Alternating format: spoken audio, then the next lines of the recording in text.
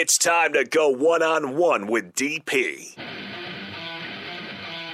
Coming at you live from the Coppel Chevrolet GMC studios. Here is your host, Derek Pearson. Presented by Beatrice Bakery. On 93.7 The Ticket and theticketfm.com. Welcome to One-on-One on a Thursday. It is the Cult of Personality. Living Color. It is not the CM Punk theme. It is Living Color, Cult of Personality. Yes, CM Punk made it, and took it, brought it back, and gave it to folks. But no, that's who that is. Cult of Personality. Go get the first album. If you haven't listened to the whole first album, go get it, and just shut the door, put your headphones on, and rock out.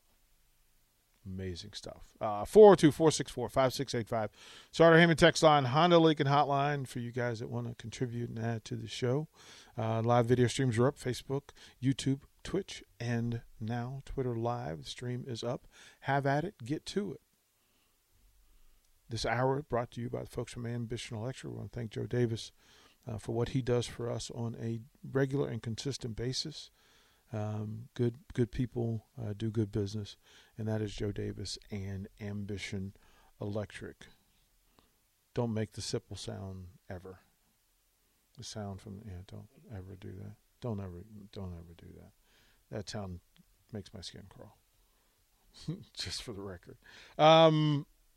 Let's give him his proper due. The autumn wind is a pirate, blustering in from sea.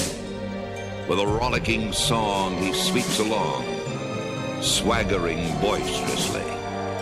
His face is weather-beaten. He wears a hooded sash, with a silver hat about his head, and a bristling black mustache. He growls as he storms the country, a villain big and bold.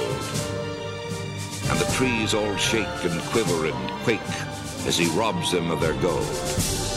The autumn wind is a raider, pillaging just for fun. He'll knock you round and upside down and laugh when he's conquered and won.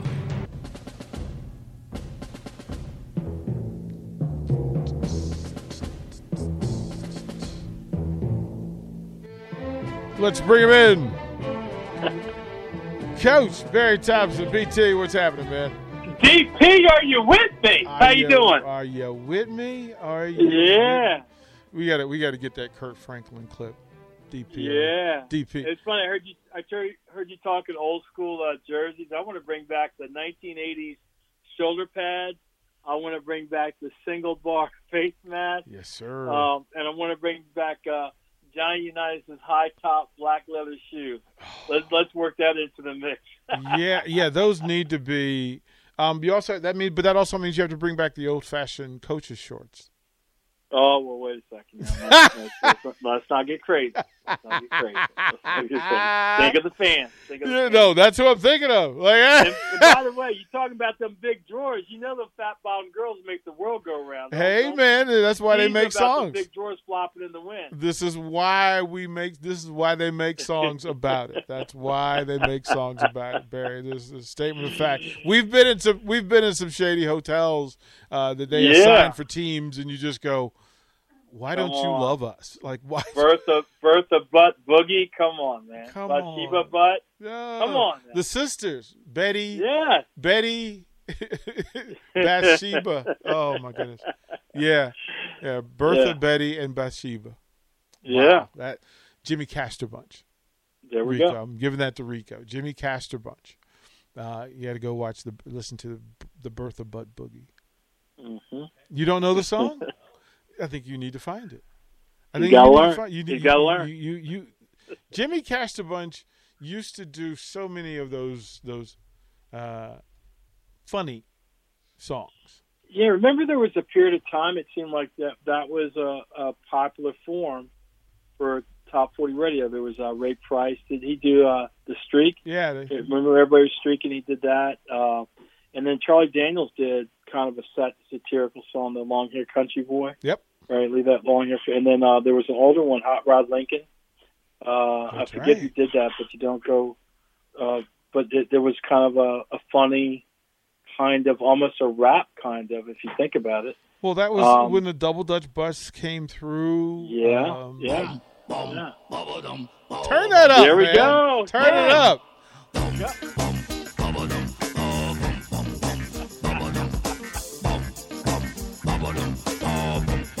And the worst video ever The party made. was jumping when Bertha got off of her stump. The whistles were blowing and everybody did the bump. But all the time Bertha had been working on a goodie. Now folks call it the Bertha Butt Bertha Boogie. Butt Boogie. Yes, sir. When Bertha Butt in a gully, she started in the Bertha Butt Boogie. Hit him, Barry. Yeah. Everybody No go. question. No question. Yeah. And then remember Kung Fu Fighting. Yes. Yes. Yeah. And Disco I got a Duck. Basketball Jones. Disco Duck. Yeah, Disco Duck was that. I think Disco Duck actually hit number 1. Yeah. Yeah. If you look it up, Rick Dees and Disco Duck. Yeah, just a DJ from L.A. Who put the song together and then went on tour and became an international star. Yeah. Speaking of tour, remember Steve Martin, King Tut? King Tut, well, he would actually play arenas. And, Yeah. I mean, people miss that. Like, he would get there with his banjo. And Yes. he was exceptional with it. Yes. But the King Tut song, Saturday Night Live, he hosted Saturday Night Live and was the musical guest, and then broke into King Tut. Right, and to help some of the listeners out, there was a big tour, and it was kind of a satirical response because the King Tut remains at one time was a big find, and the tour, the artistic tour, the artifact tour of it, came to the United States. And people were going crazy over this exhibit. And then, of course, smart satirical people kind of go the other way. And then he made a song of it, kind of making fun of it. And then there's, of course, short people, which nobody can play now. Randy Newman, short people, right? Right. Everybody would blow a lid if they, like, I was singing the lyrics to Short People to a couple kids, and they're like, you can't say that. I'm like, they did say it. And it was a hit. Everybody. There were tons of songs that from back in the day, and tons of movies. They were talking about anything Mel Brooks wouldn't be makeable. Well, go back to Chuck Berry, My Ding-a-Ling. And he was saying about My Ding-a-Ling. Everybody was cool with it. Yeah. But that was rock and roll. Turtle Creek, man, those snappers all around my beak. Right. There's all the things that you couldn't. I mean, that's just what it is, and we adapt. But but it's our job as the old heads to kind of, just throw those up in the air every now and then, and remind folks of what it was. It was.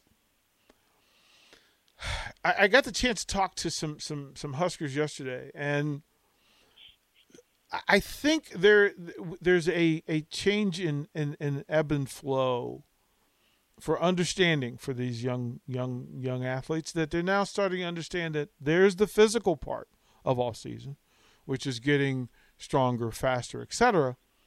But I think momentum is gaining in that they're recognizing that they could make up the most distance in film study. TP, you've been listening. Yeah, you are listening to my workout again.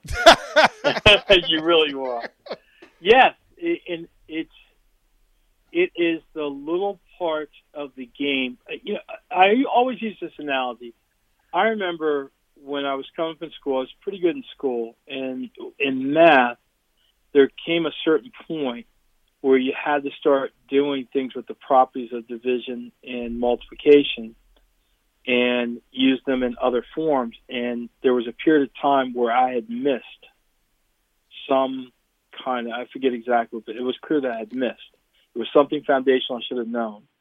And I had to go back, and once I found it, right, it unlocked everything for me. And I think a lot of players nowadays are like that. They have so much of the structure, they work really hard, and they can do this and do that, but sometimes they're missing the subtlety of a detail. For instance, today, we were on the field, and I had older quarterbacks. So these are young guys in college, second year college, heading to college.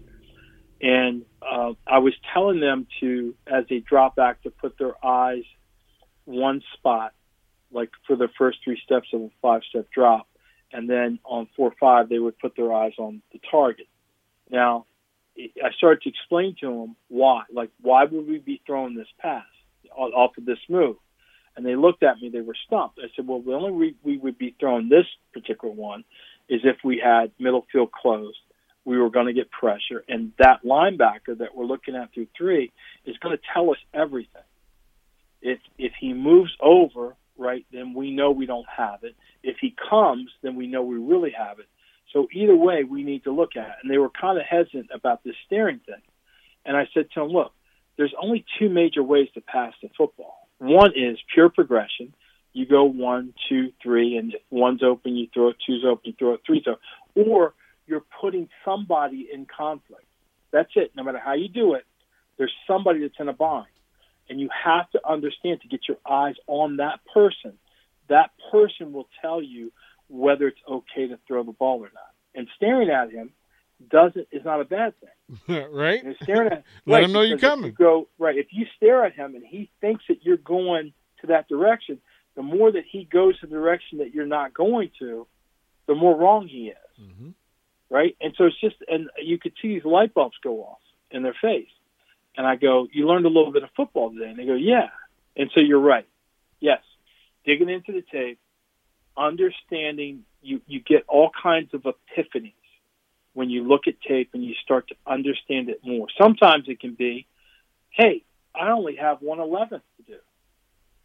Like I remember when I played college, that was a big epiphany for me. Strange as it may sound, I was looking at film, and he said, you know what? I only have to worry about my 1/11th. And once I understood I only had to worry about my 1/11th at the start of the play, and that my 1/11th would tell me everything I needed to know what was to come next, man, the game got real easy. Real easy. So, yes, you've been listening in again. Well, Barry, talking to these young guys, and this is from a defensive standpoint, right? So, and I've done the bulk of my work have been from the offensive side and attack. But when I had to go over to defense to coach, the advantage that it gave me is that I knew how I would attack me. Right. Right? And to have defensive players look at film and say, from your responsibility, what is your biggest threat? So what thing are you taking away? And then what's your biggest threat?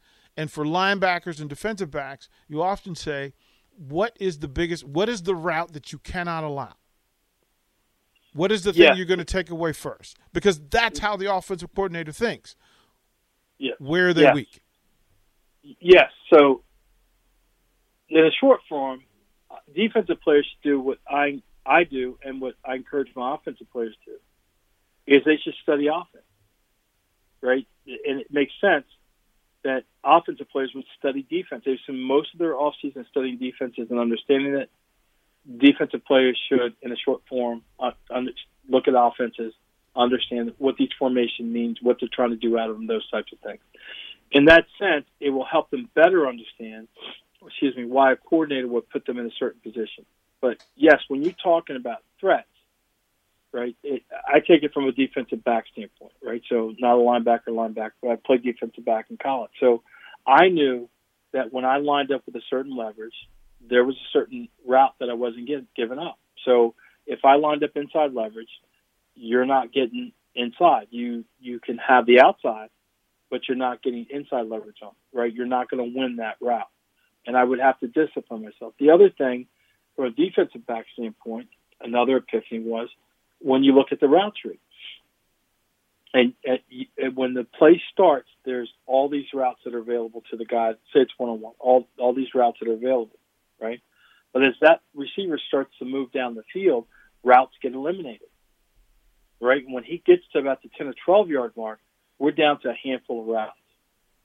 That's it. That's all that's left, right? He can go straight, he can go left, he can go right, right? And so that's another way of kind of understanding, right, and being able to play and to be relaxed. The other thing I think with defensive players is really important CP, is not only their alignment, but I think it's kind of what you're talking about.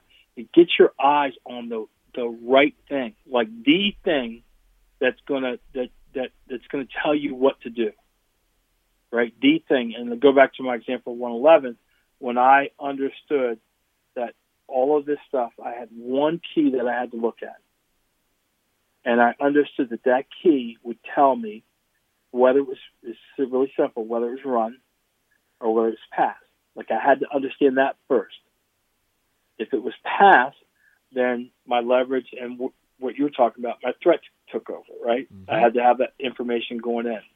But it was really that singular focus on getting my eyes in the right spot so that I could react the right way when the ball was snapped. And so it's really that simple. It's not easy, but it is that simple. It's the thing that there's a defensive mantra that a lot of coaches will use in telling idle minds make bad decisions. Right? Idle minds make bad decisions because then it goes to don't go looking for business. Business is coming. Yes. Yeah. Break that down. Yeah. Break that down for folks. Well, a large part of offense is getting you. You're in a place. A large part of offense is getting you to move out of that place and then putting the receiver where you were. Yeah. Think about the concept of. We were working on today. Think about the concept of curl flat. So, for the listeners out there, let's say we've got two receivers to our left, and the furthest one out, in football terms, they count from the sideline. It's the number one receiver. The next one in, moving towards you as the quarterback would be number two. So the number one receiver is going to go 10 to 12 yards, and he's going to run a curl. The number two receiver, whatever depth you want, 5, 7, 8, he's going to run it out. Now, we know that the corner that's over top of the number one receiver, unless it's cover two, he has some type of deep responsibility. So he has to get vertical with that curl. Now, the underneath defender, the guy that is responsible for the area underneath, either the flat or getting underneath the curl, right? So he's the guy that's in a bind, right? And so that's the most basic example. I'm going to throw opposite of where he's going, right? Whatever he shows you do whatever he goes, right? He's there. Now, how would he play that? Well, the way that he plays is he slow plays the curl because of the two patterns. He would rather give up the out than the deeper curl, right? He can rally to the out. He can be late to the out because that's running toward the sideline. So now he picks up a guy to help him, right? Mm-hmm. And so that concept. It looks like he's in a no-win situation, but defensively, if he slow plays the curl and he keeps getting depth, he'll have a break angle to break right onto the out. So he can screw up the quarterback and force the quarterback into the lesser of the two when he's in a bad situation. So it's a great example of, hey, don't just fly out of there. Get depth, right? Play through your window. Ball comes, rally to it, and go. And then on the field, you'll see just the opposite. Well, right? understanding the greater risk. He goes flying out of there, curls wide open. The guy busts up the seam, and because the corner's behind him. But that's a great example, right? Where he knows he's in conflict, but if he just slows himself down, if he's patient, he'll win that situation, even though the quarterback may get a completion. Yeah, so, and it's a lot of this is risk reward. What's the greater risk? What's the greater reward? That, nobody wants to get beat deeper than. Right. And then who is going to beat him deeper than? Because I can run down a tight end. Mm-hmm. I can't outrun that one receiver out on the edge by himself. Yes. And then it goes with philosophy too, right? So if the defensive philosophy is, hey, we're playing a team and we know they're going to complete passes, then you're deciding which passes do we want them to complete. Mm-hmm. And the reason that you'd want them to complete the out versus a curl is because probably if you rally to it, you got and the defensive end is peeling and running, right? He's rushing, right? The ball's up and he retraces and he's hustling too. That you rally to it, that you're forcing them to execute more plays.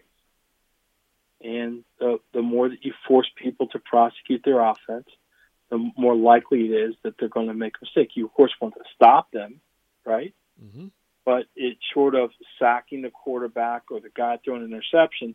If you're dealing with those set of facts, let's make him play football, right? That's where you are. You got to remember, and defensive players should remember too, they're really outnumbered every play.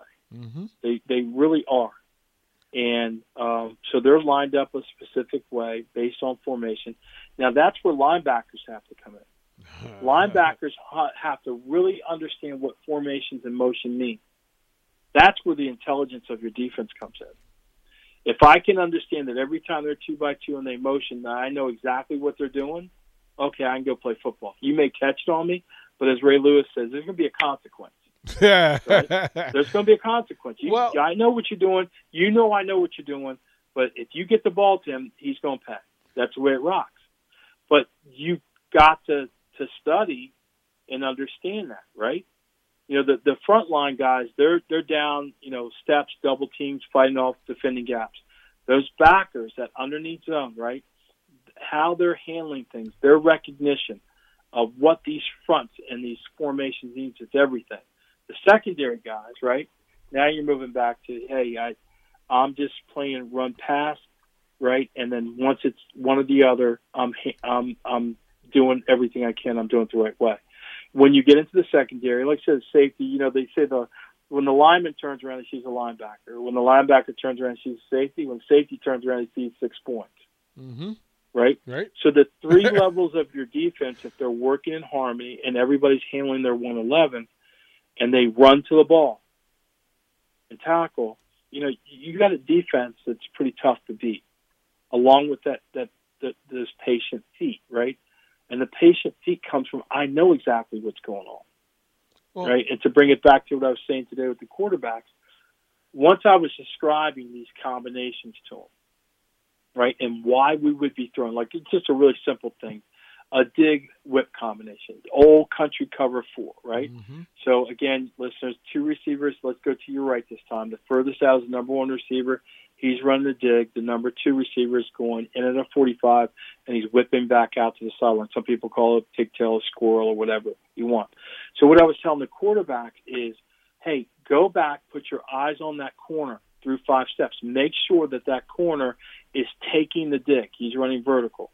When you see him taking the dig and going vertical, there's nobody left on the sideline.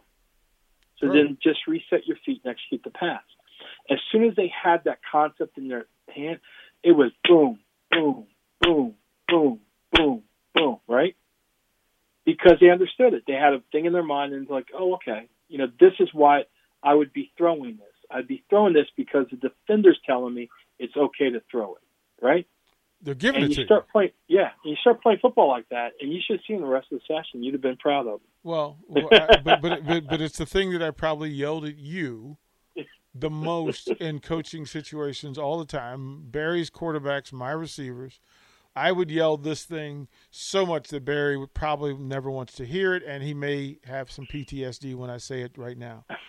In those situations, Barry Thompson, take the layup. Yeah. Take the layup. Right. They're giving you 5 yards. I'll take that.